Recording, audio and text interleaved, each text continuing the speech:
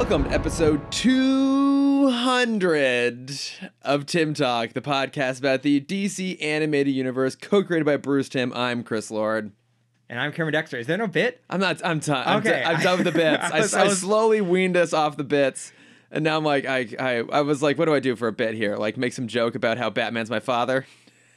It's a good bit. It's not a good bit. It's a good bit. I'll get into why that's not a good bit later. Hey, you're not a clone. I'm not a clone. I'm a son. He's not your papa. What? What's Gantu? Not Gantu. Jesus. Oh my God, you're off to a great start here. He may have been your father, but he wasn't your daddy. That's the one. Yeah. Yeah. I don't know why I said papa when I was writing it down, because I wrote that joke down while watching the episode. Well, great work. Hey, happy 200. Happy 200. This is actually kind of crazy. It's very weird. It's weird on two fronts. One, 200 episodes, but also the number of times we keep referencing, like, oh, we'll get that when we get to epilogue. We'll get that when we get to epilogue. We're actually now at epilogue. Like, wow. It actually happened. Yeah. We actually made it all the way here. Waiting for this episode for so long. Yeah. And look, it was great to go back to it. Mm-hmm. It's great. I mean, okay, I have lots of thoughts on this episode. I liked 4 minutes of it. There's a lot about this I liked. There's one big thing I really don't like. But yes, it is our 200th episode. So when he breaks the china. It just broke my heart. Yeah. Poor Amanda Waller wanting to keep her tea set together. We see that Terry's just the worst listener. He's awful. He's horrible in this episode. We'll get to it. We'll get to it. But yes, it is our 200th episode. Cameron and I, we had a debate as to whether we would like make this a big deal or not. But ultimately we decided, since we're going to be done with the show in about 8 episodes, it made sense to hold off any sort of like pomp and circumstance until the finale. It's mildly more exciting than our normal episode. We're doing That's some true. small things. That's true. We're going to do a little bit of different things this episode. You know, we try and shake it up a little bit sometimes on our anniversary episodes, our milestone episodes. But we'll have like a proper send off when we actually get to the finale here in just a few months. But for now, it's just, hey, look at us, we did it 200 episodes. Hey, yeah, it's Yay. an achievement. And honestly, it honestly is actually. It is pretty cool that we got here. But I don't know what else to say in terms of preamble. So should we just get into Yeah. How are you doing? How's life? I'm tired, man. Yeah. I'm always tired. You can probably hear it in my voice. It's all right. I got energy to spare today. I had one drink last night. And I went to bed close to midnight, and I woke up this morning being like, oh man, this sucks. I don't feel great. I went out on Thursday. First time going out to like a bar since quarantine. Right, yeah. To see Rocky Horror, a drag stage production. It was wonderful. But I was so excited just to be at a bar again. I'm like, oh, I'll just like drink cocktails for the night. Yeah. I was there for maybe 2.5 hours, and I think I had 4 drinks. And I'm Yep. like, oh, right, these are expensive.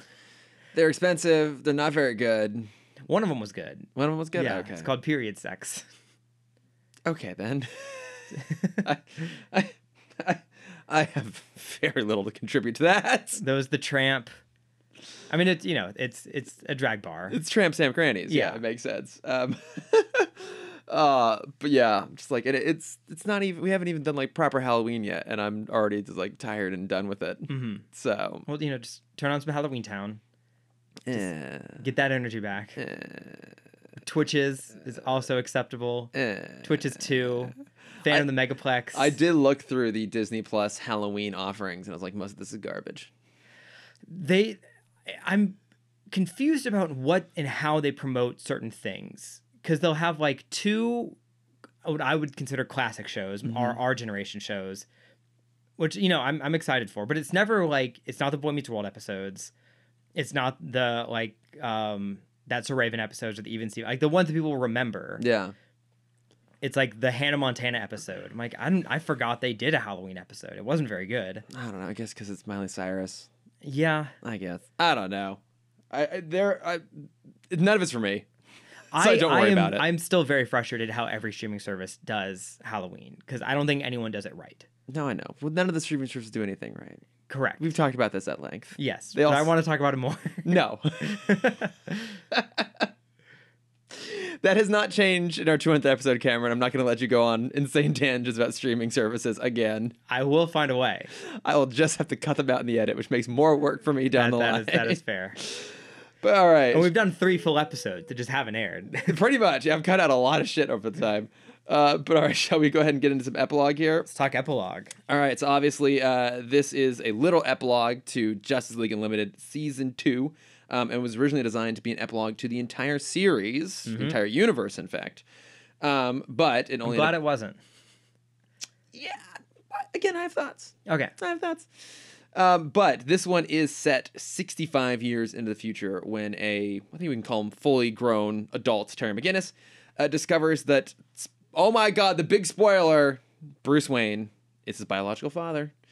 So he seeks out answers from Amanda Waller, who explains to Terry why the world needs Batman. So, where to begin with this? 65 years from now. Yeah, okay. I could try and figure out how... Or we can probably say like 40 years from now. It does literally say 65 years from now. Well, no, because when Amanda Waller makes that great joke, and she's like, Batman left his DNA all over the town.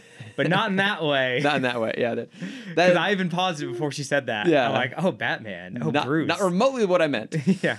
But also true on both fronts. Yeah. Yeah. But yeah, like, so... Okay, I guess let's talk about the episode itself, and let's talk about what works, what doesn't, and whether this should have been the actual ending of the whole universe or not, shall we? Okay.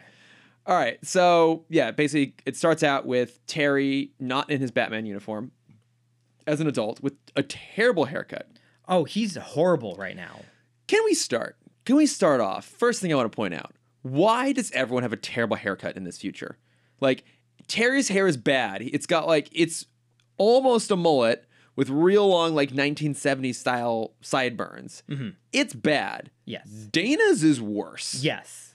So what I think it is like when you deal with future stuff, especially in film and in television and animation, you're so used to the idea of like things will be recycled at some point, right? Through fashion and look, where you kind of just guess about like maybe that'll come back. I mean, we had a mullet come back for like a year. I ignored it entirely. Yeah, I mean the middle part is still back from the 90s. I feel like all 90s trends are having a huge resurgence right now. I think things come back around in like roughly 30 year cycles. Yeah.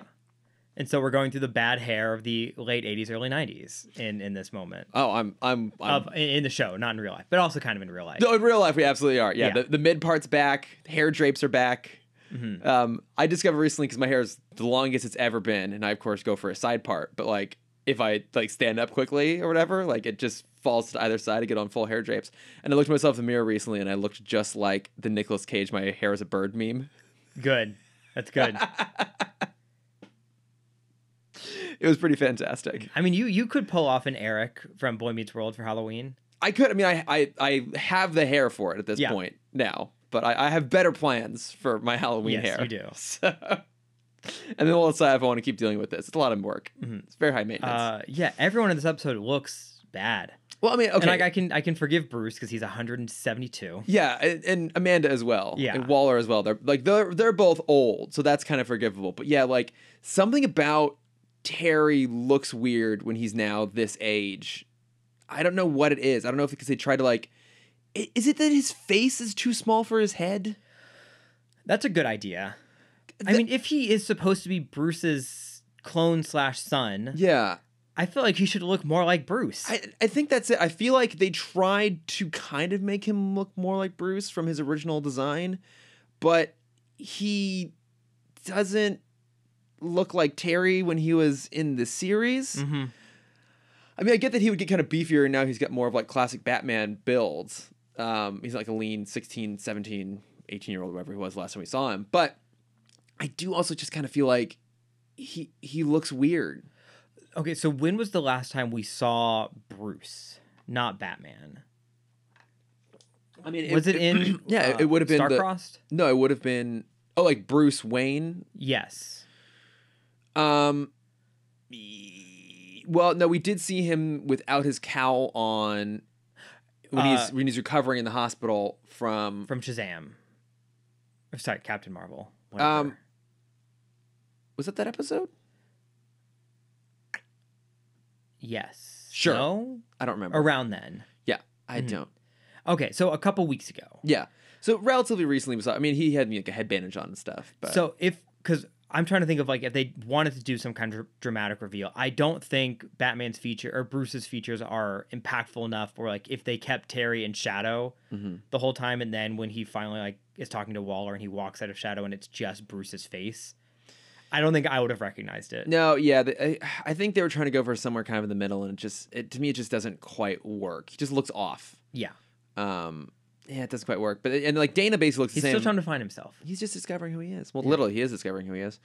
And Dana looks basically the same, but she has this horrible haircut. I'm trying to think of even a comparison point for it. It's the worst Zooey Deschanel. From which, when did you have that haircut? Just in general, because it's like it's front bangs, deep front bangs, Yeah. and then like a bad pixie. Yeah, it's So like it's the worst like, version of Zooey Deschanel. It's like a pixie cut above the ear. Yeah. Yeah, she looks like a mushroom. Mm-hmm. It looks terrible. Yeah, it's the future. I mean, look, the future does keep getting worse, so I can't really judge too much on this. But yeah, so Terry's look doesn't just quite work there, which is interesting because like no one else. Well, I guess no, they did age up Green Lantern a little bit. He's not a kid; he's more now like late teens, I would say. But like Aquagirl looks the same. So I don't know. Some of the looks didn't quite really work for me. But he's there. He's talking to Waller because, as he points out, like he recently, we ultimately, the pieces we get in all of this is that Bruce needed like a kidney transplant. So they did a test on him. They discovered it was like an exact match. So he did a DNA test and discovered that he's Bruce's like actual biological son. Yeah, So, but Bruce also said it's 101 to 1 odds. 111? Yes, 111 to 1 odds, which isn't absurd odds. Isn't that yeah, crazy? That's you and one other person in a room typically. That's Maybe. not crazy odds. Yeah, so that didn't quite work. Now, the episode has kind of interesting structure to it because there's the main storyline is playing out like in real time in full color animation, and then we have these black and white segments, which up until today I thought were flashbacks, and only today did I realize they're fantasy sequences. Oh, are they? Yes. So that is Terry thinking through what he would want to say to Bruce, how he would want to confront Bruce about being his kid, how he would want to quit the League, how he would feel compelled to break up with Dana because it's too dangerous to be around him because he's decided like he doesn't want to be Batman anymore because he feels now like he was fated to do this and he's trapped in this. And today was the first time I realized that those aren't flashbacks. Got it. It makes a lot more sense. It does make more sense that way. I actually, when I realized that, I realized at the very end, I ended up rewatching the episode with that in mind. Like, oh, this does actually make a lot more sense then. Because there's little visual cues to indicate that's the way it goes. Like, so for example, when there's the fantasy sequence where Terry goes to confront Bruce and he literally smashes through the grandfather clock, at the very end, when it's back in color, the grandfather clock is fixed. Yes. Or he breaks up with Dana, but when he calls her, it's just like, she's not like, why are you calling me? We just broke up. Yeah, he's still on for this Friday. Yeah, it's like a normal kind of like casual conversation. Those are like little clues that indicate that that's him thinking about what he would want to do. Okay. I do like that better. Yeah, which makes more sense because there is an actual flashback in this too when Waller tells her story that's also in color. So that's how they did that visual cue to kind of indicate the difference. Which also makes more sense because even how Bruce is old Bruce, like old man Bruce, not Batman be old man Bruce, but like probably like months away from his deathbed old Bruce. Yeah. The way he's characterized in that black and white fantasy sequence is that he is like cold, really cold, emotionless and heartless and emotionless. And he's like, it was the mission. The world always needs a Batman. Yeah, it's always been the mission, right? And then when we actually see him at the very end, like he's just a grumpy dad. He's just grumpy, but he's not Eat being your soup. Yeah, he's not being Dad. dick. Like he's like, you're in my chair, and he gets up, and it's like, I wish you'd called I made you soup. Like he went out of his way to do something nice for Terry. He's portrayed much softer there, and that actually makes a lot more sense. And you realize that the black and white sequence is how Terry sees Bruce when he's thinking of him at his worst. Okay, I will forgive the episode more for that. It makes a little bit more sense in that structure. Yes. But when Terry goes to confront Waller, he's like, clearly the technology that was used to like rewrite my dad's DNA was from Cadmus, so you must know about it. It's like, did you give it to Bruce? She's like, no, I did it. Bum, bum, bum. Waller, I mean, of course she did it. Of course she did it. Yeah. And, she's always been Team Clone. right. And so her whole thing was that obviously they started out as enemies, her and Batman, but over time she came to like appreciate and even respect him and realize that there was no one like him, as she puts it. Like, she met a lot of incredible people while she was the government liaison with the League. Yeah, So which I thought was that's a line I didn't remember. Yeah. Like, that's huge to have like that turnaround. It is, and it's a nice little nod there to show like how that interaction progresses, like that she does warm up to them and start to appreciate them for what they are, and Batman in particular, because as she puts it, like she's seen all these crazy things, but no one was able to do what anyone else did with just like their wit and their body, the way that and Wallet. Yeah, the way that She Batman didn't does. bring up Wallet. He didn't say it, but she should, as much as she should have. heavily implied. Yeah. So she's like, the world does need a Batman. So then she decided to start, and this is where it starts to lose it for me. Mm-hmm. Project Batman Beyond. Yep, I hated that. Hated that. Hated it. So the whole idea. What would you name it? We'll go to that. Because I don't know if there's a better name. The thing is, there's not a better name. But it's such a bad name. It's still dumb. You can't do Batman Inc. Right. Because it hasn't existed yet. It hasn't existed yet. Yeah. So I get why they chose that, but I'm just like, this is stupid. But Project Man-Bat. oh my god. But so the whole idea was basically like, they needed new Batmans. So they did a psych profile on a bunch of like couples in Gotham, and they found like Warren and Mary McGinnis, who like their psych profile very closely matched Thomas and Martha Wayne. So Warren went in for what he thought was a flu shot, but it was actually like a Cadmus nanotech that rewrote his reproductive DNA to be Bruce's. Yeah. Wow. Isn't that topical right now? Oh my god. That's what everyone think is happening. Yeah. So then a year later, like Terry's born, and it's obviously like the son of Bruce Wayne and Mary McGinnis, to no one's knowledge. And then the further plan was like, it's not just genes alone. Tragedy also involved. So then Waller hires, and this part I did like, Phantasm to come and kill the parents, and she's like, I can't do that. Bruce would never resort to murder. All the things he's done, you wouldn't do that. And so then it just, by fate alone, Warren ends up dying anyways, and he becomes Batman. So, what? Okay, let's talk about the things that do work in this. Okay. I think the main thing being the story Waller tells Terry to get a slightly different perspective on Batman, because he says he'll go, once he's set on a mission, he will do whatever it takes to get it accomplished. There's no stopping him. She's like, well, you don't really know him then.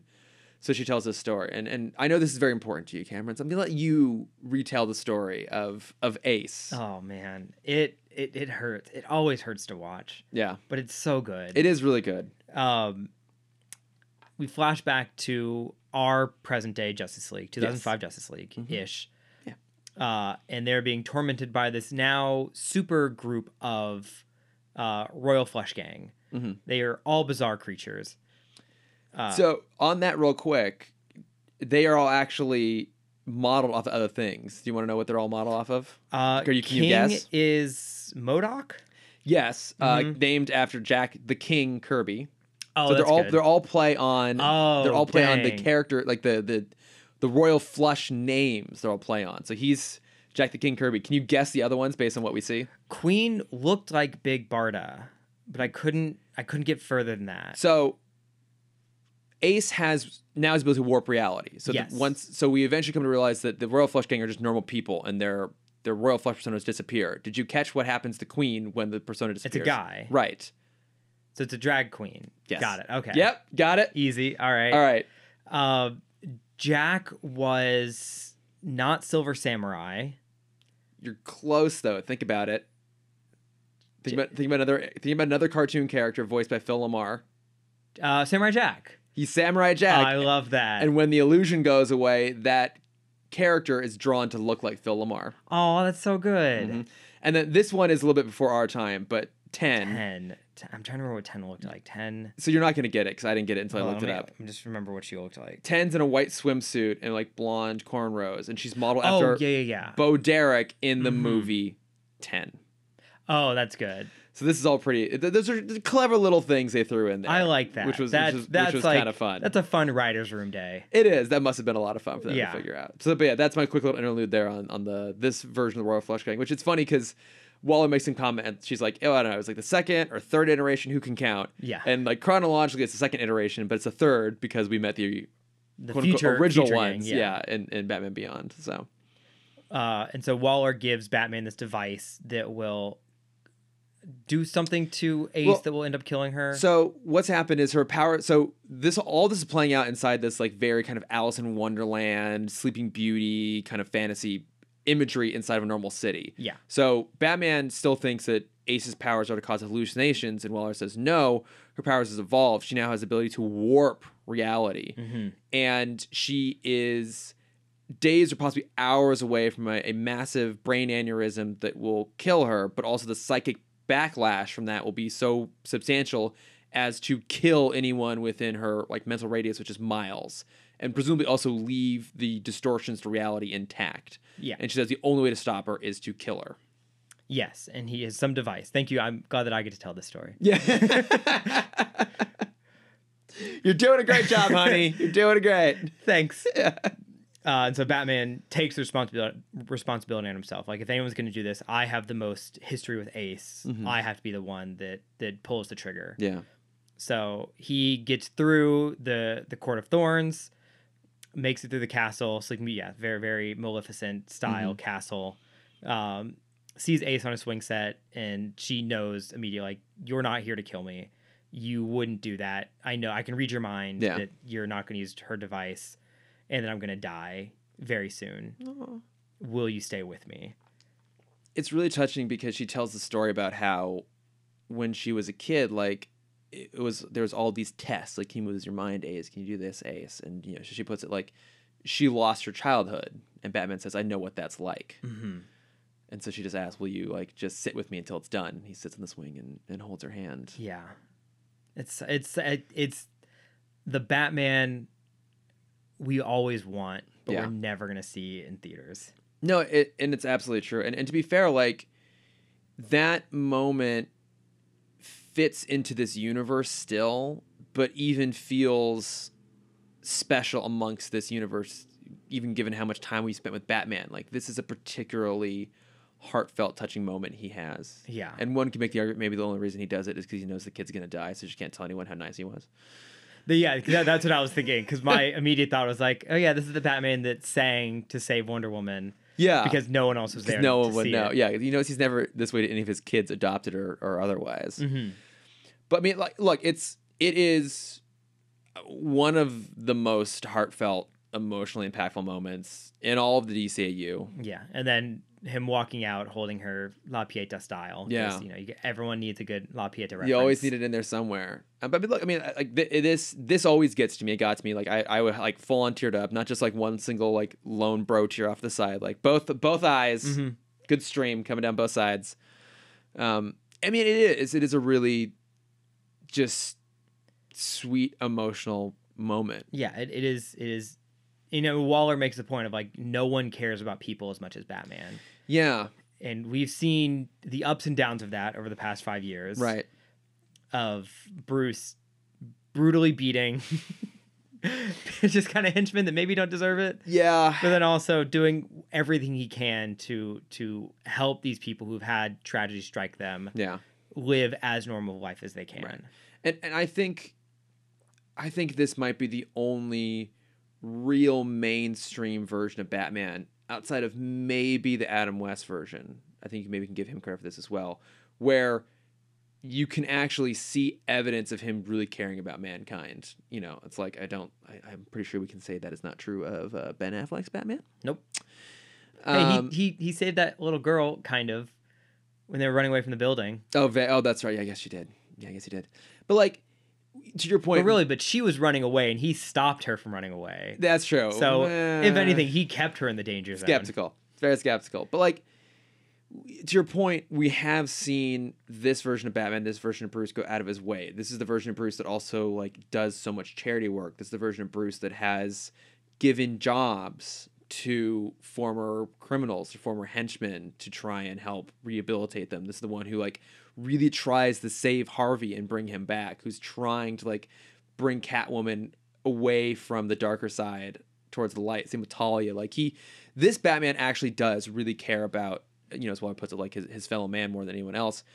But his methods don't necessarily show that all the time. A lot of that real heartfelt work is done in very subtle ways that a lot of people, not even those closest to him, would really see. Yeah, or off screen. Yeah, exactly. So you can understand where like there's probably only maybe realistically 2 people that ever really saw that, and it was Waller and Alfred.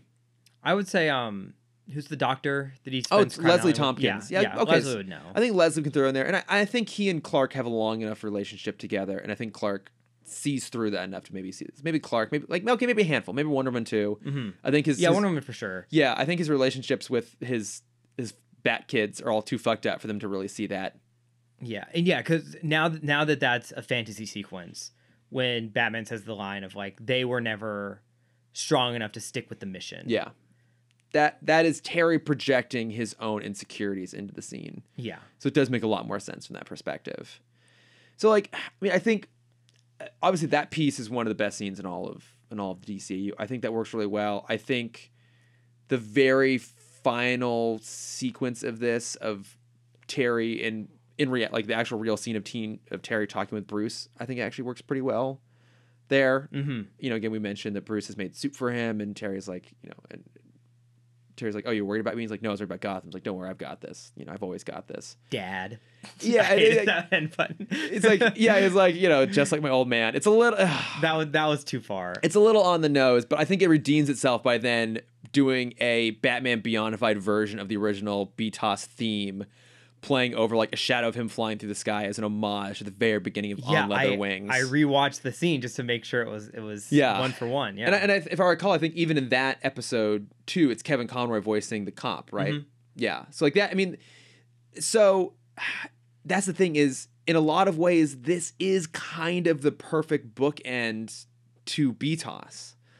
Like, there's so many things this episode does well. It does bring back Andrea. I mean, it's a real bummer to see that she never stayed off her path of vengeance and she just became a hired killer. Mm-hmm. And she continued to be a hired killer for like 50 years. Like, that's really sad, but it kind of fits that character in a lot of ways. So we get a little bit moment there. You know, again, like the little visual nod to the On Leather Wings at the very end. We get a wrap up to kind of the friction between Waller and Bruce. You know, we get, even if it's in a fantasy sequence, we get, you know, brief little moment with the Beyond version of the Justice League there. Which does show that in the end, Green Lantern and Hawkgirl do end up together. Yep, they do have a kid. So, you know, and it does also actually kind of give proper closure to Batman Beyond, which we've talked about, never really got that. I mean, the best thing that came out of Batman Beyond was hands down Return of the Joker, but that's not really a finale to that show. And even the series finale that we got kind of works that idea of like him deciding he can never tell Dana who he is because of the kid being put in danger by knowing his face. But, you know, obviously that ultimately he wavers from that, because I think even if that's a fantasy sequence where he's talking with Dana and she acknowledges that he knows that he's Batman, I think we can assume that she actually does know in real life now at this point. Yeah, you have to. I think They've been dating so. for 15 years. Yeah, so I think that part's there. So it does work. Oh, so we know that. So they started dating when he was a sophomore. Yeah, I think he's like 31. I think he's like 31 in this. Yeah. So yeah, that'd be about 15 that chronology years. makes sense. I think Beyond was supposed to be approximately 50 years in the future, and this is about 15 years beyond that. So it mostly works.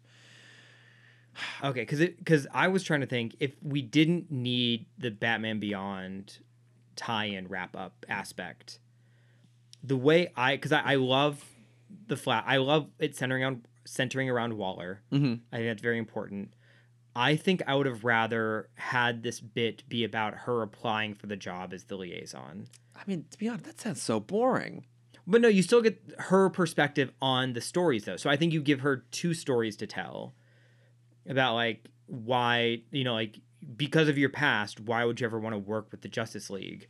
Yeah. It's like, well, here's a part where, like, we worked together and did something, and here's a part where, like, they proved that they're here for the everyday person. And then you give the Ace story. Yeah, I get where you're going with that. Then it flips and you realize the person she's talking to is Terry's dad. Yeah. I think that would have just been a little bit boring, to be honest. Like, okay, so my biggest issue in all this is actually just the fact that Bruce is revealed to be Terry's dad. Right. And I know that was an idea that was pulled from an unproduced Batman Beyond movie. So this was an idea that existed long, long back. I mean, given the fact that Terry looks nothing like either of his parents, we could assume that maybe this was always an idea from the very beginning. I don't know. I just think it's really fucking But he also doesn't stupid. look like Bruce. Well, he doesn't look like Bruce, but I think this idea is really fucking stupid. Like, I know I've used this phrase before, but we can believe the impossible but not the improbable. So the classic example I always use is in Spider-Man 3. Like, we can totally believe that, like, an alien symbiote would crash to Earth, but the fact that it lands next to the one person in this entire universe that has superpowers is kind of ridiculous. Or the fact that the guy who may have killed Uncle Ben happens to fall into, like, an accelerator and become Sandman. Like, you can you can believe, like, Superman can fly, but you have to feel like the whole rest of the world holds a little bit of credulity. And this is where it falls apart for me, because if Terry becomes Batman on accident, which is how it plays out, then that makes sense. But it's very weird that he was designed to be Batman and then became Batman by accident. And they kind of try and write it off, being like, oh, Waller says the thing about, like, the Lord works in mysterious ways. Like, and it's sort of this idea of, like, oh, maybe you were fated to be Batman, but also you get to choose your own fate. And there's a great thematic idea there. And I get that by doing this reveal about Terry being Bruce's son, it adds a little bit more emotional heft to the whole thing. It becomes a much more substantial and emotionally focused catalyst for him to want to make these decisions, to break up with Dana and to quit being Batman and quit the League and break it off with Bruce. I think you could still do a version of this that doesn't have that reveal. The question then becomes, why would you have Waller there in the first place? Because it's her technology and all this other stuff. But just like that, I've always hated that idea. Okay, so what if... I mean, I think the episode would still work if you take out the parental aspect of it. Yeah. Where it's Terry at his breaking point. Yeah. Like, he isn't the Batman that Bruce wants him to be. And that's kind of a theme we saw all through Batman Beyond. It was like, he was never... Like, he was always almost there. And, you know, he can't talk to Clark about it. He can't talk to anyone in the League about it. He's like, who's the only other person that knows Bruce the way that I know Bruce? Amanda Waller. Oh, okay. He goes to her, and you can even give the same sequence of, like, you know, we did the test to see, like, who could be the next Batman. Yeah. And, like, we were going to kill your parents. No, like, don't add any aspect of, like... I think that doesn't work either. I think as soon as you tee up the idea that Terry was supposed to be fated. Batman by any way other than accident, like, if there was any indication that Terry was supposed to be Batman before the events of Rebirth, the whole thing just collapses for me in terms of making story sense. What if, this is a little darker at Alleyway, specifically Alleyway, what if they tried to do it with another kid and it didn't work? And so they're like, yeah, we wanted to make, like, the world always needs a Batman.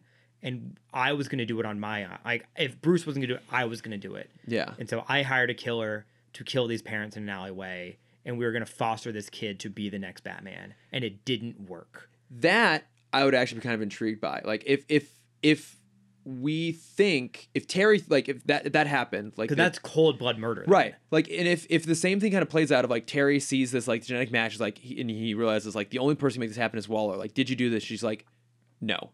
Like, look, I always said the world needed a Batman. We did set this in motion. Like, we did pick a family. We did pick a kid. And we were going to kill this kid's family. And we realized, like, this is too far. And basically just imply, like, there's a kid out there somewhere. Like, Bruce has a kid out there somewhere. But, like, that kid is happy with his family. And he's, like, lived a normal life. And she's like, but sometimes, you know, fate intervenes. And it ended up being you. And, like, it was never meant to be you, but it ended up being you. And you get to decide whether you want to do it or not. I think that works. I like that a lot better because then you also get the parallel flip of, like, we finally get to see a storyline, and even, like, you can have Waller, like, watching the family. Yeah, like, we finally get to see what would happen if Batman was happy. Yeah, actually, yeah, that's true. It's like, we realize, like, as much as the world needs a Batman, it, like, that kid needed a happy life more than the world needed a Batman. Yeah, like, tragedy and circumstance gave us Batman, but we can't engineer that. We can't ruin someone's life to make it happen. And unfortunately, it being you, and the world's better off. But yeah, I think that works a lot better. I like that a lot better, yeah. So I've always just found this idea so dumb that it just feels like a really, really ham-fisted retcon that I've like. There's so much with this episode I really, really like, And I actually do, again, we'll get to it, I guess, when we get to the actual proper finale of the whole series, but having just watched the end of the Cadmus arc in this episode, my gut tells me this is actually a really good stopping point. And not to say that I'm not glad we got one more season, because a lot of good stuff in it, but like this all caps off really well. And there's beautiful moments in this episode, but that idea is so fucking stupid. I've always hated it so much. Yeah, and like in the first fantasy sequence, when Terry's kind of talking with Bruce about like all the stuff with my dad was not real. Yeah. Like as someone with a stepdad, like it's that's very kind of bad writing. Like I understand the mindset he's in, and he's in kind of this turmoil, but like that's never how the situation is. Like I get like he was still a father figure. I mean, to be fair, I've never had a step parent, so I don't have that same perspective. Look at me, I have a functioning family. Are you fucking kidding me? Oh my God. What the fuck is this? Where's all this shit coming from? Yeah, you should feel guilty about your happiness. I always do. But what I was getting to is, I guess, like, not having that perspective, to be fair, like, my defense of that is, again, it's in his head. So it's his most extreme reaction. And I can kind of understand, have that feeling of, like, if he's discovered that his life was designed by someone else to put him where he is now, and that idea of being Batman like an honor or a curse is real. It was real in the series long before this idea ever started to manifest about him being Bruce's son. So I can understand like him not necessarily being super thrilled with being up in this position, being very emotionally conflicted about being in this position of being Batman, and having probably a great appreciation for it, but also like a deep regret and pain about it. And to realize that someone else designed him to be in that situation, it would make it feel like everything about his life had been a lie. And especially for him, the fact that his dad's death was what drove him to do this in the first place, to make it feel like that was engineered to some degree would make it all feel really, really cheap. And I can understand, like, in his most emotionally heightened, least rational, that's how he would maybe process it. Okay. Yeah. I can see that perspective. Yeah. I mean, but again, like, it is a little bit weird. Like, he kind of does this, like, really quick about face at the very end. It's like, now he's just like, I guess it's totally fine that Bruce Wayne's my dad. Daddy. I hate it so much. Yeah. It just, it's kind of a shame in some ways. Look, I still think this is an excellent episode. You know what it should be? What? It should be Alfred's kid. They took the wrong DNA. Wrong DNA. Whoops. It's like, oh no wonder you're so good at cleaning. Yeah. Yeah, just, I don't know. I mean, okay. As we've talked through this, how is your feeling on the episode overall now that we've kind of talked through it a little bit more? Like, better. Yeah. Yeah. I still think it's not perfect. I still kind of feel like I'd be okay not watching this episode. Oh, okay. Oh, that's interesting. Because shortlist. Yeah. I gotta think about that a little bit. Yeah. But like the Ace story, though, that's the problem. See, it's like the Ace brings it from, to me, like a 6.5 to a 9. Let's just do this now before we get to our short list. Okay. I think I'm going to keep it on my short list. I think I really, really hate the Bruce is my father plot point, but there's a lot of other things about this episode I really like. I like that it does actually close off an ending to things that were never closed off. I think Mask the Phantasm and just Batman Beyond being the two real big ones here. The Ace storyline is so impactful and so heartfelt. I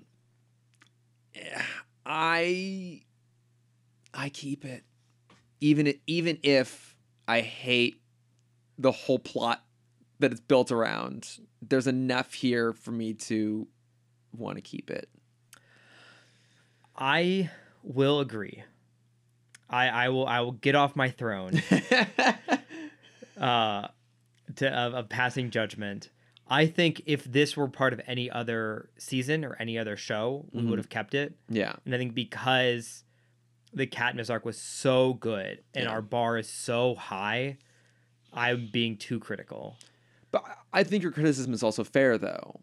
And well, and also, like, I'm glad you say that, but at the end of the day, if I had to, I would have thrown down the canonically critical card. Because it is. Like, the thing is, it is inescapably canon, for better or worse. Yes, but in this canon, what, from the rest of the show, what happens out of it? I suppose nothing, but... That's my thing. Yeah, I but... think you can cut... I don't think you can call it canon, but it's not necessary canon. But I also feel like this episode is one of the most talked about episodes in the entire universe, partly because of, I guess we can call it, like, the controversy around. Yeah, because it's so divisive. Yeah, so I feel like you can't just throw it out. It's not forgettable is the problem, which a lot of the episodes we cut out is just like they're just forgettable. They're either bad episodes or they don't matter. Unfortunately, I'm not even saying unfortunately. Like, no matter what, for better or worse, this episode matters. I mean, you've already won. I know. You don't need to sell it anymore. Like, at this point, I'm just finding more ammunition to fight against it. Could just put every single nail in that coffin I possibly can.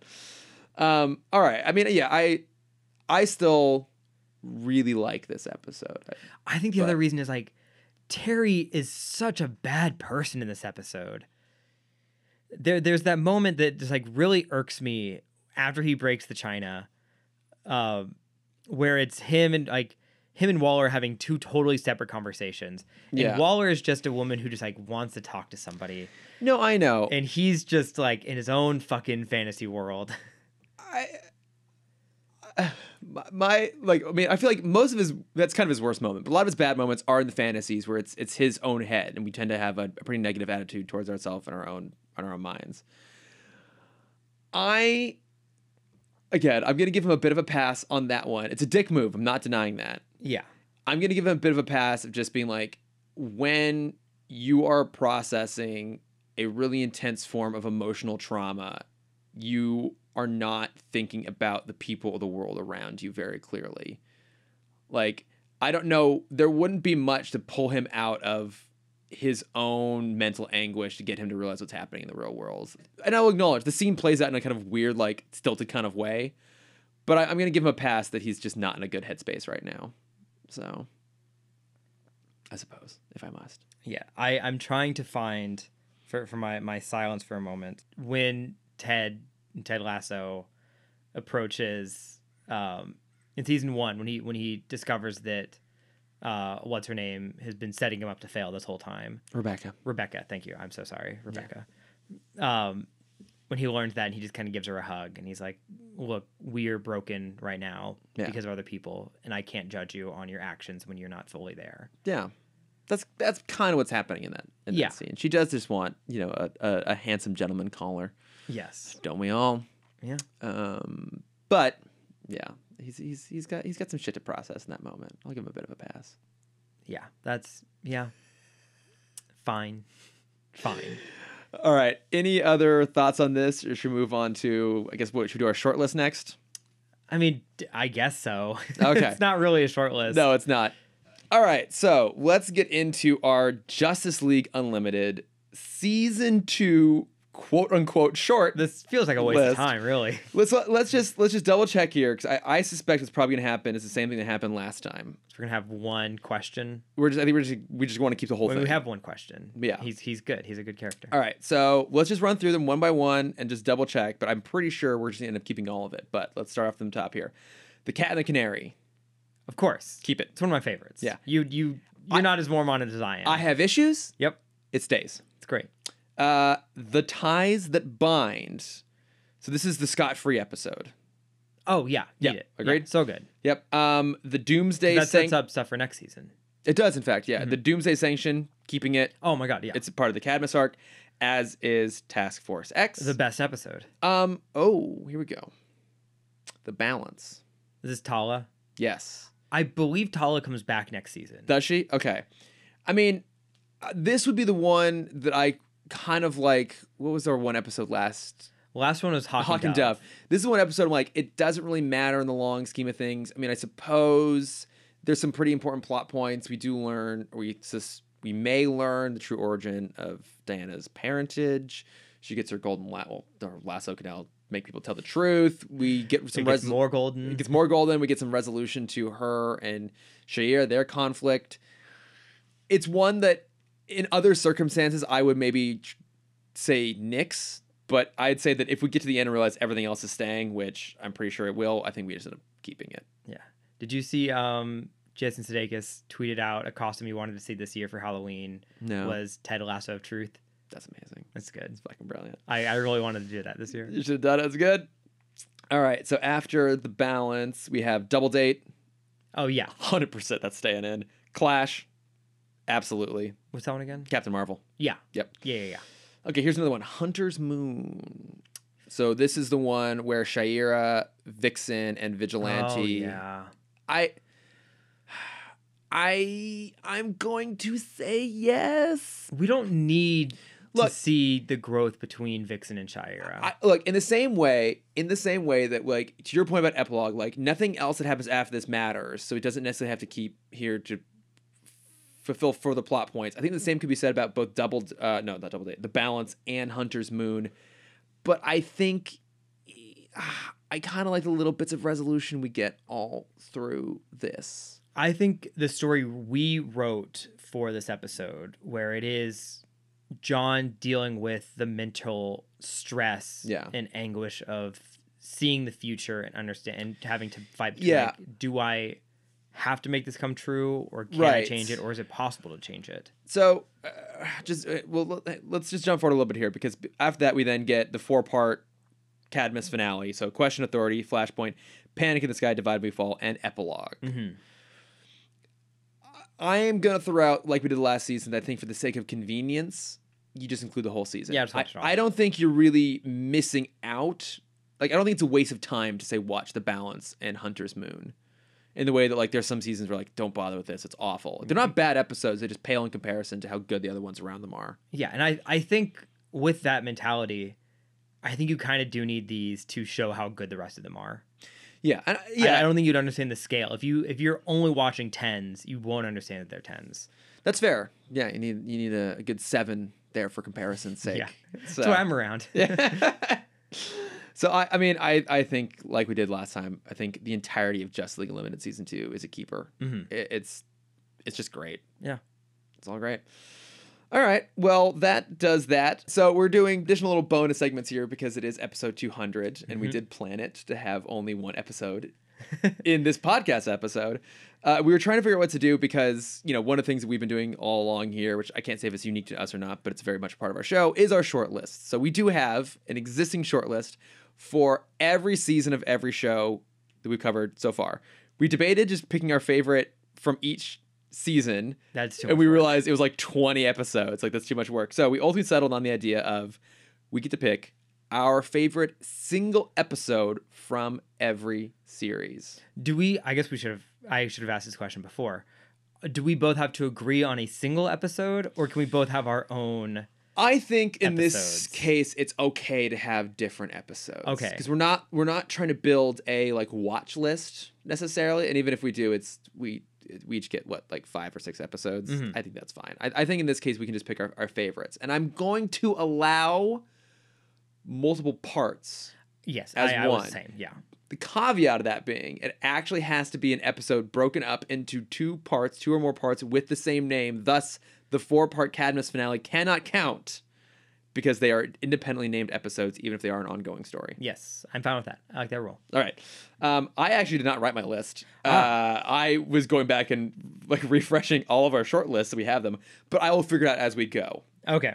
So in that being the case, Cameron, why don't you lead us off with our Batman the Animated Series short list? We will be covering new Batman adventures separately. Yes. Mm-hmm.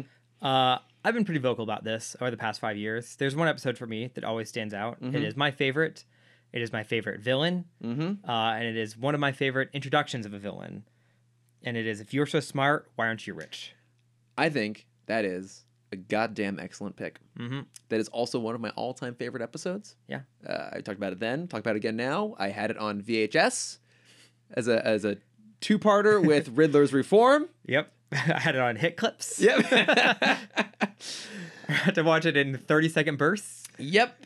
I I wholeheartedly endorse your choice of, oh, if you're so smart, why aren't you rich? There's so many good ones. I am deeply torn on this one actually because because I watch it so often as a kid and I think it is a brilliantly constructed episode, that is one of my all-time favorites. I think maybe just for the sake of a little bit of diversity in our opinions, and because I remember this episode being very emotionally impactful for me, I'm gonna go with Robin's Reckoning parts 1 and 2. Yes, I had a feeling you were gonna pick that. And you know what? It's funny because I do not remember that episode as well as I do that Riddler episode, because again, I've seen that one probably more than I've seen any of the other episodes. But I remember really loving it on our revisit. And I mean, I always loved Dick Grayson, and not just because he has the best ass in comics. That helps. He doesn't yet in the show. He doesn't yet in the show. He's not yet in Nightwing. Yeah. But he is a child, Chris. No, he's in college. Not in the flashbacks. I'm not talking about the flashbacks. I'm talking about him as Robin when he's an adult in college, which honestly at this point is still too young for me. I'm like, what do I do with a fucking 21-year-old? I mean, he's not even 21. Yeah, I'm sure he's 21. I think he's 18. I think he's in the dorms. Okay, fine. He's 18 at least, but even then, what would I do with it? It's too young. It's ridiculous. And he's in a relationship, Chris. Yeah, but that's not a real. That's a weird fucked up relationship him with Barbara. Like, I mean, like the thing is, there's so many great ones to pick from. I mean, I think most people would probably pick Heart of Ice, which I think is great, but I think it set the tone and the template for that series going forward. But I don't think it's his best episode. I agree, because I think it's, as many Batman controversies go, Mr. Freeze is not a villain.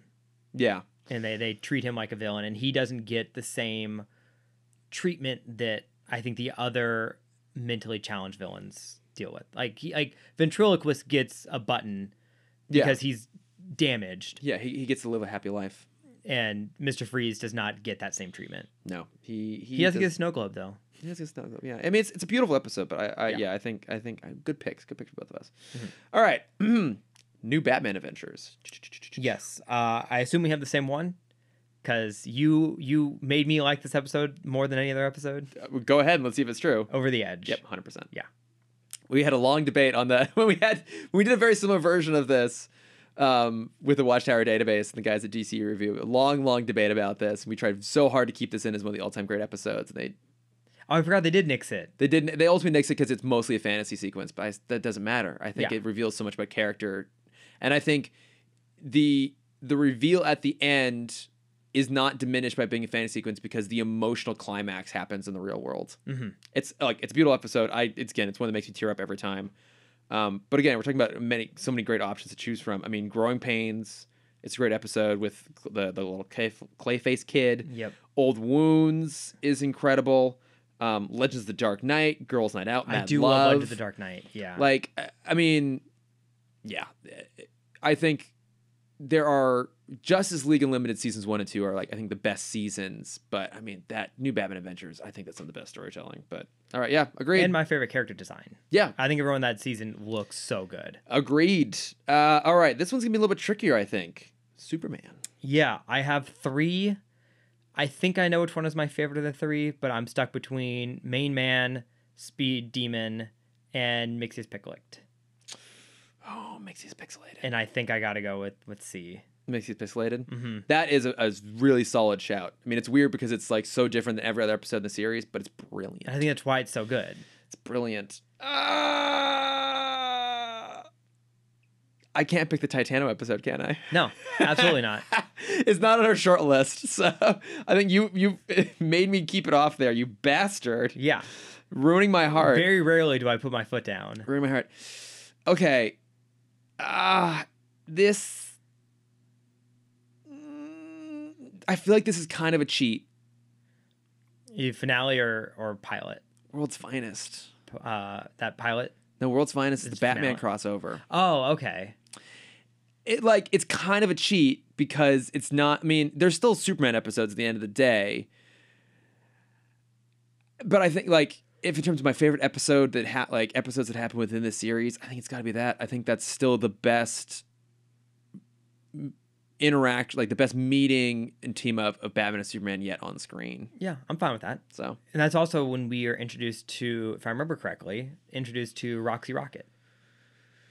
No, I think she was no. She was in a previous episode of New Batman Adventures, and you're thinking of Nighttime. I am thinking of Nighttime. You're thinking of Nighttime. Yes. Yes. But I do love Roxy Rocket. Where Batman goes missing. Yes.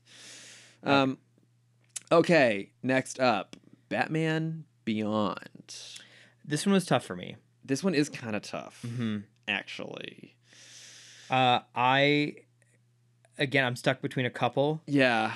Dead Man's Hand. When It's the first intro of the Royal Flush Gang, right? Yes, when Terry dates Ace. 10. Sorry. Yep. The Call. I don't remember which that episode is. Why did I write that one down? That is the Justice League episodes. Oh, right. Those are pretty good. It's pretty good. Even Rebirth. I think it's probably the best pilot. Rebirth is great. Ace in the Hole. Which one's that again? The one with Ace, where the Ace is missing. We get the history of Ace. You like that episode more than I like that episode. Sorry, I like that episode. You did. What are you gonna go with? I might go with Rebirth. Looks solid. Yeah, absolutely solid. It's such a strong pilot. It really sets up the world so well, and it's the first time you get the Matrix intro. Oh my god! Oh, the great Darwin Cook intro. Yep. That look. Can't argue. Zombie. Did Rob Zombie do the song? I don't think so. It sounds like a Rob. It does sound like Rob Zombie. Yeah. I'm having a hard time with this one. I am down to Dead Man's Hand and Meltdown, the Mr. Freeze episode. Okay, that one it's not as memorable for me. Okay, I love that episode. I love it because I think it's one of the few and one of the best times we get a legacy villain come back around. I love that it really highlights the difference between Bruce and Terry in terms of their approach as crime fighters. But my God, Dead Man's Hand has George Lazenby in it. I mean, at the end of the day, we can both agree the best is Return of the Joker, and that's that's the problem. Is like the movie trumps the show on an absurd level, right? And not to the same level of discrepancy, but for me, Phantasm is the same thing. Phantasm is the best thing that come out of BTOS. My guts tell me Dead Man's Hand. Good. I need one of us to pick it. Yeah. Which one did you do again? You did Rebirth. Rebirth. That's right. I realized I should actually be like marking these as we go, which I have not been doing. All right. You know what my answer is. All right. I'm sure listeners know why we're laughing so hard because you probably know what's coming up next. The Zeta Project. Oh, I didn't even pick one for the Zeta Project. I just went straight to Static. We have to pick one for Zeta Project. I can't. I think I remember liking the finale of the Hologram Man. Yeah. Should we just pick that? The season 1 finale when Absolute Zero. Yeah, because that's when they almost find the Doctor. Or I think Absolute Zero is actually the season 2 the season 2 episode 1, and we because I listened back to our short list on that whole series, and we basically decided that worked better as an actual pilot for the series than the actual pilot did. Hang on, let me real quick bring up the Zeta Project episode list. So we're gonna do this, Cameron. Yep. We are determined to do this, so that way we can we have 5 episodes on our short list. We can go through real quick the episodes, and so we can decide. Okay, all right. So we have on here, starting off with Absolute Zero. So, this is where they finally meet up with Dr. Selig. And Agent Lee saves them. She resigns. They escape. So, yeah, it's like the time they get very close to actually getting to him. So that's one. We then also have on here Wired, which is a 2-parter. The hackers. Like the hackers take over Zeta. Oh yeah. And he's captured by the NSA, and they have to go in and rescue him. I've forgotten all of this shit, to be honest. Lost and Found, which was Zeta breaks down. So they have to get Bucky's help to get him fixed up. He goes into to terminate mode, I think, for a little bit. I don't know. I don't give a fuck about any of that stuff. Quality Time. That's the one where Bennett's kid and I think Ro are stuck on a submarine, and Bennett and Zeta have teamed up together to go. Yeah, that one's fine. That's the only episode we included just for quality and not just for necessity. And then the Hologram Man, that's when they actually discover his origin. Yeah, and they escape. I'll stick with my answer. I'll say when they almost get Dr. Selvig. Absolute Zero. Yeah. Yeah, fuck it. Let's just do it. Mm-hmm. Who cares? No one. All right. Now this one's gonna be fun. Yep. Because you know my answer. I think I know your answer. Oh, fuck you. The one of many appearances. Oh, okay. Maybe that's what I was thinking. Wait, hang on. Oh, okay. I guess we did not set a rule. It had to come off. It had to come from our short list, did we? No. Okay, fine. Go ahead then. Static Shack. It's not really, but I just had to bring it up. To be fair, it is on our short list. So. Oh, I did fight for that one, didn't I? Yeah. Because he comes back. No, he doesn't. He So only many comes back in times. promos. And he doesn't even come back for promos. They were just No, the he's gonna be promos from that episode. No, he'll be in season 3 of JLU. You bastard. No, I love Hard as Nails. It's such a good episode. It's one I remember seeing so many times. Which as a one's kid. that one again? That's when. Oh, it's Harley and Ivy? Yeah. Yeah, that's good. Ooh. That one's really good. Static in Africa is so Static so in fun. Africa. I think that's the one episode of Static we picked when we did that top 5 with the I boys. think so too. And Yeah. then She Bang, which is the next episode. Yeah. Those are so good. I think I'll go with Static in Africa again. Okay. That is fair. That's absolutely fair. That is probably also my favorite. It's that cool shot where he's stuck to the bottom of the Yeah, they ride together. It really gets. It's the episode that most explicitly talks about Static being like the only black hero that he knows, and it does such a great job with that idea. And then kind of retcons it when he sees the retro hero that rides on the phone lines. Oh yeah, Power something. Yeah. The episode's called Power Outage. I think it's a pretty good episode. Is it bad that I just kind of want to pick Future Shock because it's Batman Beyond, and it also gives us like that brief moment of like daddy static? You're welcome to. Which is well established to not even be my thing, but something about that just works. Hey, I get it. Static Shack is a bad episode. Yeah. But I'm still gonna love it. You know, again, for the sake of having a little bit of diversity here, I'm gonna because otherwise I definitely would have picked Static in Africa. I think it's the best episode of the show, but just for my own little amusement, I'm gonna throw in Future Shock. Hey, go for it. All right, Justice League. Yes. This is actually kind of tough because I was guessing you're gonna pick Starcrossed, so I wanted to pick something else. So I picked Hereafter. Oh, Hereafter. It's so fucking good. Let me just think about this a little bit here. I mean, I really like Twilight. I really like the Savage Time. Savage Time is also really good. You get that Steve Trevor in there. You know what? But yeah, I have to go with Starcrossed. You're right. I think Hereafter is a very solid choice as well. It's so good. It's the one I remember that for people who don't have it off the top of their head like we do. That's the one where Superman gets zapped. Yeah. And everyone thinks he's dead, and Batman kind of loses it trying to prove that he's not. Yeah. It's a really touching first half, and the second half is just so out there, but it just also works really well. Like Superman on Earth with a red sun driving around in a big old like Cadillac or whatever. Yeah, with Vandal Savage. It's weird, but it's fun. Those are solid choices. Okay, now do we do Justice League Limited? We haven't watched all of it yet, technically. I think so. Okay. We'll do kind of where we're at. Okay, up to now. Okay. Oh, this. Because I'm stuck between two. This is pretty hard. There's some great shit in here. Since it is so fresh and so recent for us, do you want to pick one per season? No. Okay. Fine. I'm gonna assign us the challenge. Yeah. Okay. Yeah, you start this one. Fuck it. All right. I think I'm going to have to go with.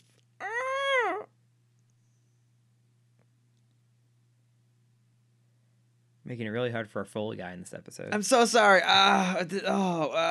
Okay. I'm stuck between the Once and Future thing and Double Date. Okay. I remember I do love this little piggy. Obviously, I think I mostly love it because of the end piece, though, in terms of like an actual full episode. And again, for The Man Who Has Everything is great, but I don't necessarily. I think the Mongol stuff is kind of okay. That was one of my two. Is Man Who Has Everything. Okay, I'm just gonna pull the trigger. I'm gonna go with Double Date. Okay, it's Yeah. fine. Yep. I will go with Task Force X. Great fucking choice. It's so good. It is so good.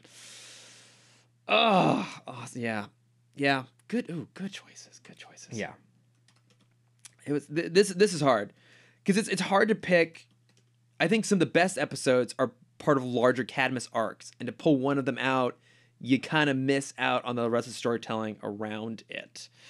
But yeah, I love Double Date. I just love Huntress. Yeah. Actually, I love all four of them. Yeah, it's such a good group. Love all four. All right, we did it. We did it. We got it. Okay, so our list here. So your favorites. Do you still have them written down, or do you need me to tell you what they were?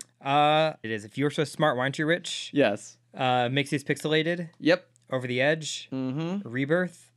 Whatever I said for Zeta. We cumulatively agreed with Absolute Zero. Yep. Static Shock / Static in Africa. Hereafter and Task Force X. Very great choices across the board. I went for Robin's Reckoning, Part 1 and 2. For Over the Edge, of course. My favorite episode of the entire thing. I then went for World's Finest, slight cheat, but I'm gonna keep it. Dead Man's Hand, Absolute Zero, Future Shack, and Star-Crossed, and Double Date. Great. Good episodes. Good for us. Really good episodes. All right, well then let's wrap things up here with some plugs. Do some plugs. What do you got to plug this week, Cameron? There's one movie we've both seen. We won't go super in depth because we're already at time. Mm-hmm. But I've seen Dune. You've now seen Dune. That's right. It's wonderful. It is, it's it? so good. And I want, whenever people see it, I want to talk with them about it. Yeah, it's excellent. Part 2 greenlit. Yes, which is why I went to go see it. Yeah. I guess they were waiting for that first weekend box office to come in, but I was like, guys, if you had probably greenlit this earlier, maybe they would have. Yeah, if you filmed it back to back, you would have saved so much money. I can kind of understand why they didn't. It's a lot. Yeah. It's a lot. And I think they're very hesitant. I mean, clearly they're hesitant about the upfront investment. They weren't willing to greenlight Part 2 until after they got the first weekend box office in. But it's doing well. Good. It's like overall doing well, and I think it's just great. Yeah, I feel like I haven't been this excited for like a grand sci-fi epic kind of since Avatar, which is very sad to say. And also with this, I texted you about this right after. I've been a James Cameron Avatar apologist for 11 years. And seeing this movie, I'm upset with Avatar. Yeah. Because I could see what that movie could have been. You mean because it's garbage? It's fine. Because I've now seen what it could have been. Yeah. I'm a little upset with Avatar. Yeah. It's kind of shit. Mm-hmm. Yeah. It's fine. But Dune's great. Dune is great. Everyone go see it. Highly recommend going and seeing Dune. Get on that score. Yeah, I think those Hans Zimmer bagpipes. Yeah, I think it's one of the best movies this year. Probably. I would say so. Yeah. I think it's up. I think it's definitely up probably there top 5. Yeah, I'd have to look at the full list, but I think it's pretty up there for me actually. Yeah, Mm-hmm. I really enjoyed it. Just everything about it, I think is really good. It's absolutely gorgeous. Oh my God, is it gorgeous? Great performances, and again, I know it's available. Sand was so hot. Right now, right? I know it's available on HBO Max, but go see it in a theater. I think I'm gonna go this week and see it in IMAX. Yeah, especially like go where there's no distraction. Yeah, like if I had because it's a movie you have to pay attention. Yeah, I'd agree with that. Yeah, if you can find a screening that has subtitles, even better. Probably for the best. Yeah. I'm glad you liked it. You don't need subtitles. No, that's just our That's preference. just us. We just prefer subtitles because we're old men. At least one of us is. Mm-hmm. I'm glad you really liked it though. Yes. I want because obviously I had started reading the book when I read it, and I'm now I'm almost to the point where the movie ends in the book. Okay. But I have enjoyed the book more having seen the movie. That's how I want to feel. Yeah. Is I know there's a lot of people who read first then watch, but I feel like then you're disappointed with what's cut out. I feel like if you watch then read, it's like getting extra content. I mean, an adaptation is simultaneously a process of subtraction and addition, but for the most part, you are cutting out a lot of stuff from a book. And I like going back and reading the book because then you just get more material, plus you get more internal stuff you don't get out of a movie. Yeah, exactly. So I'm a big book second person. Yeah, and then I'm not angry. Not so angry. Damn you, TV! Damn you, Denis Villeneuve. But on the complete opposite front, but also kind of similar front, I watched The French Dispatch. Oh, last that's night, right. the next Wes Anderson film, and it is wonderful. It's so good. I went in not knowing anything. I think I'd seen a trailer a couple weeks ago. Yeah. But besides that, I went in blind, and I think that's how you should go in. Okay. It's just a good time. I was telling you about it before we started recording. It's one of those movies where I got stuck in like the Wes Anderson world mentally, and I walked out of it with like Adrian Brody's voice as my inner monologue and seeing the world in like the no bad perfect thing. order for a minute. Yeah. But it's good. It's so good. I'm glad to hear that because and fucking everybody's in it. I mean, Holy shit. With him, it always is. And I haven't seen all of his movies, but for me, my favorite of his is The Grand Budapest Hotel, which I think is like a fucking masterpiece. It has the style. Also, like I was worried going in because like Grand Budapest, and also he didn't do Midnight in Paris, but it's a very similar vibe to his stuff. Yeah, kind of, yeah. I was wondering like how can you make these shots better? Like Grand Budapest is beautifully shot. Yeah. And the way he films this movie, as he always says, it's always a great film. But his shots are so well choreographed. And he almost has done no action shots. Whenever things get chaotic, he has everyone stand still and he just pans through the crowd. Oh, okay. And so it's not a still because you still see them like shaking, holding like a bottle above their head. Yeah. But I just love that idea. And you see like the chaos where he has like plates hanging on strings, like they're being thrown. And it's so like weirdly quirky and it's so fun. I really like his style. Yeah. You've seen the Paddington movies? I have not. I've seen the first Paddington. I mean, they're both amazing. As I've heard. Paddington 2 in particular has kind of a even more leans into a sort of Wes Anderson-y kind of vibe. Okay. It's really cute. Yeah, I can see Wes Anderson pulling from like a little bit of Edgar Wright in here, and I can see him pulling a little bit from what's his face, Woody Allen. I feel like Woody Allen's always been a kind of consistent inspiration for him, but the good parts. Yeah. The movie's not the person. Exactly. Yeah. Yeah, I definitely feel a little bit more like Edgar Wright inspiration in a lot of these shots. Oh, that's cool. That's good to know. Yeah. Yeah, I'm excited for that one. I'm glad you remind me it's out. I need to go see that one. Yeah. What about you? What are you plugging for 200? Oh my God! You have to wait. It has to be a special plug because it's 200. No, it doesn't. I was trying to get into the Halloween spirit a little bit this last week. Obviously, when this episode comes out, it'll be post Halloween, so these won't mean much to anybody. But I rewatched for the first time in many years Casper. Oh, 1996. No, 4-ish. I think 4. It holds up.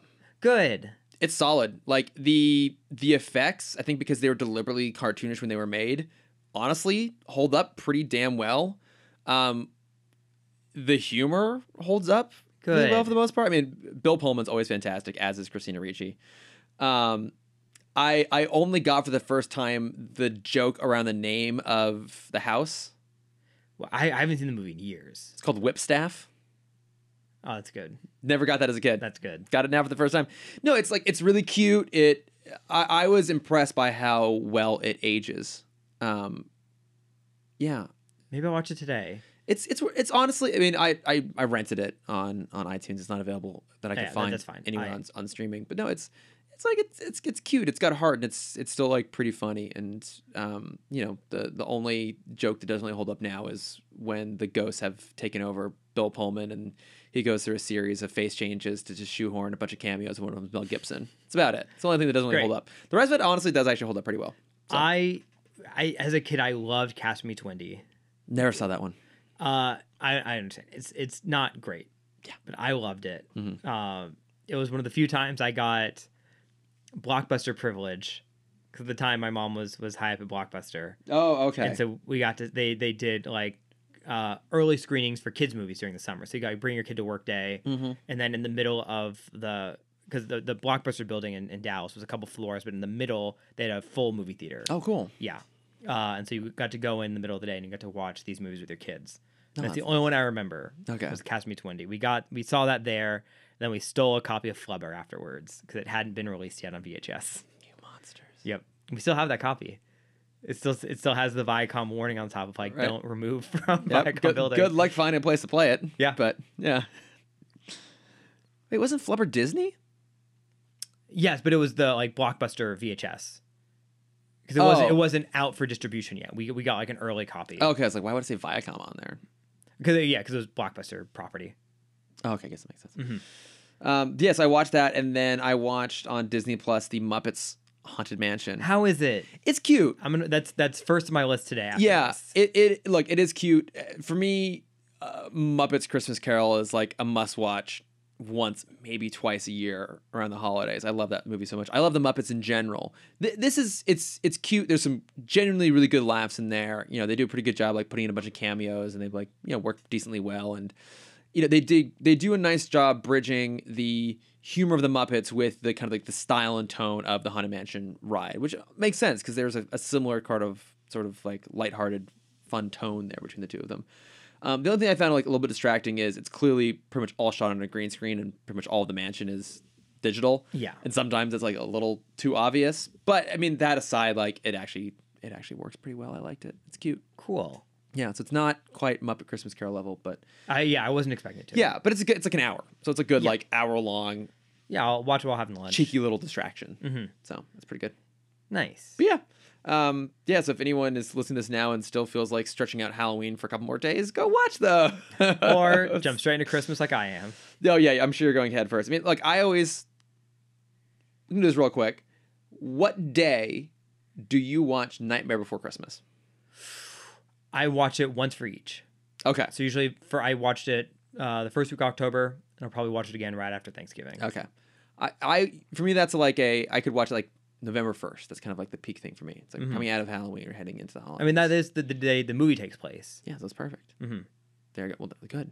So I have the right answer. Fantastic. I like to hear that. I mean, subjectively. No, I think objectively it's the right answer. It's literally the day the movie is set. That's the tone they're going for. That is the very specific Yeah, seasonal. but if you want to have attitude. kind of a Disney argument with me right now, I never want to have a Disney we can argument have with the you, conversation Cameron. of we're not sure how time exactly works in this world. Oh, fuck right off. For a Halloween town, they only celebrate the one holiday, but then they're bringing back a second holiday for Christmas, which, It still takes 365 days, though. for A year passes in the universe of that movie. no, because they celebrate Christmas on their Christmas. Oh, that's right. Fuck it, whatever. It doesn't matter. Yeah, so it's only a 2-month span. Whatever. I still have it right. But yeah, those are plugs. But that does it for us for episode 200. Yes, Wow. slightly special, but not that special. Yeah, it's kind of about how special we are. Yeah. Yeah. So, but no, I mean, and like I said, we'll get a little more sentimental, a little bit more involved in our finale, which is coming up here in just a few months. But I mean, this is incredible. I didn't actually think we'd ever get to 200. Oh no, never. I would have thought we would have dropped off this a long, What if we just long stop time now? ago. I mean, there's an argument to be made. This is the better finale for the whole universe. So No, we got to finish it out. yeah, we're so close. Yeah, we have You just. promised me one bonus episode. I have promised you a bonus episode, which will come out between this and when we start Justice League Unlimited Season 3. I shan't say what it is. Oh. It'll be a delightful surprise for people. It's been 5 years when in the making. it drops. I will let you guess. I will let people guess. Here's what. Well, I don't know. Is this fun or not? Should people write in and tell us what they think the bonus episode is going to be? Yeah, it'll be fun. Okay. It'll be fun for you because you read them. Right. Given how excited Cameron is about this, I want everyone to write in and figure out what it is we're going to cover. Yes. So, but yes, we're going to have one bonus episode before we get into Justice League Unlimited, and that'll be our final season, which is pretty crazy. know. But I mean, obviously, thank you for everyone who continues to listen and who Yeah, writes thanks for in with 200 episodes. lovely messages. Like, I mean, I think we probably would have kept going on this, but definitely having like the fun community and friends we've made out of it has encouraged us to keep going here. And let's be honest, we would have given up a long time ago if we didn't feel there was actual pressure to finish. Oh, absolutely. Yeah, 100%. Yeah. So it is much appreciated. But yeah, if you want to send in your predictions for what our bonus episode is going to be in the next week here, you can find us at Tim Talk Pod on Facebook, Twitter, Instagram, and Gmail. Yes. We're not saying that to get ideas. We have the idea. We have the idea. The idea is set in stone. I've already made this commitment. It is literally already in my spreadsheets to keep track of all of our episodes. Already done the research. I have not yet. That reminds me, I got to find time to do that in the next week. Mm-hmm. Fucking hell. I don't know when. Well, I don't have to watch anything this week for work, I don't think, so that helps. There you go. Yeah, because that gets challenging sometimes. Oh, what, I have to watch all of Squid Game in a weekend? Okay. Great. And then you can find me at Lordifer on Instagram, and I'm starting to be a little more active on Twitter now. Good. So I'm trying. Nice. Yeah. If you want to see my art, you can find that at Cameron.Dexter. I posted my one Inktober drawing. You did. Yesterday. I was very impressed. Thank you. It's Pokemon themed. Of course it is. And if you want to see my face and my non-Halloween activities, you can find that at CamDexter_adventures. Boom, boom, boom. All right. Well, thanks, everyone. We'll be back next week with a bonus episode. Yes. And then back the following week with Justice League Unlimited Season 3, Episodes 1 and 2, which will be I Am Legion and Shadow of the Hawk. Whew. Much to look forward to there. But until then, thanks, everybody, and bye-bye. Thanks, guys. Ba, ba, ba, ba, ba, ba, ba, ba. Ba ba ba ba na na na na. Ba ba ba ba na na na na. Oh man, can't wait to not do that anymore. Yeah, same.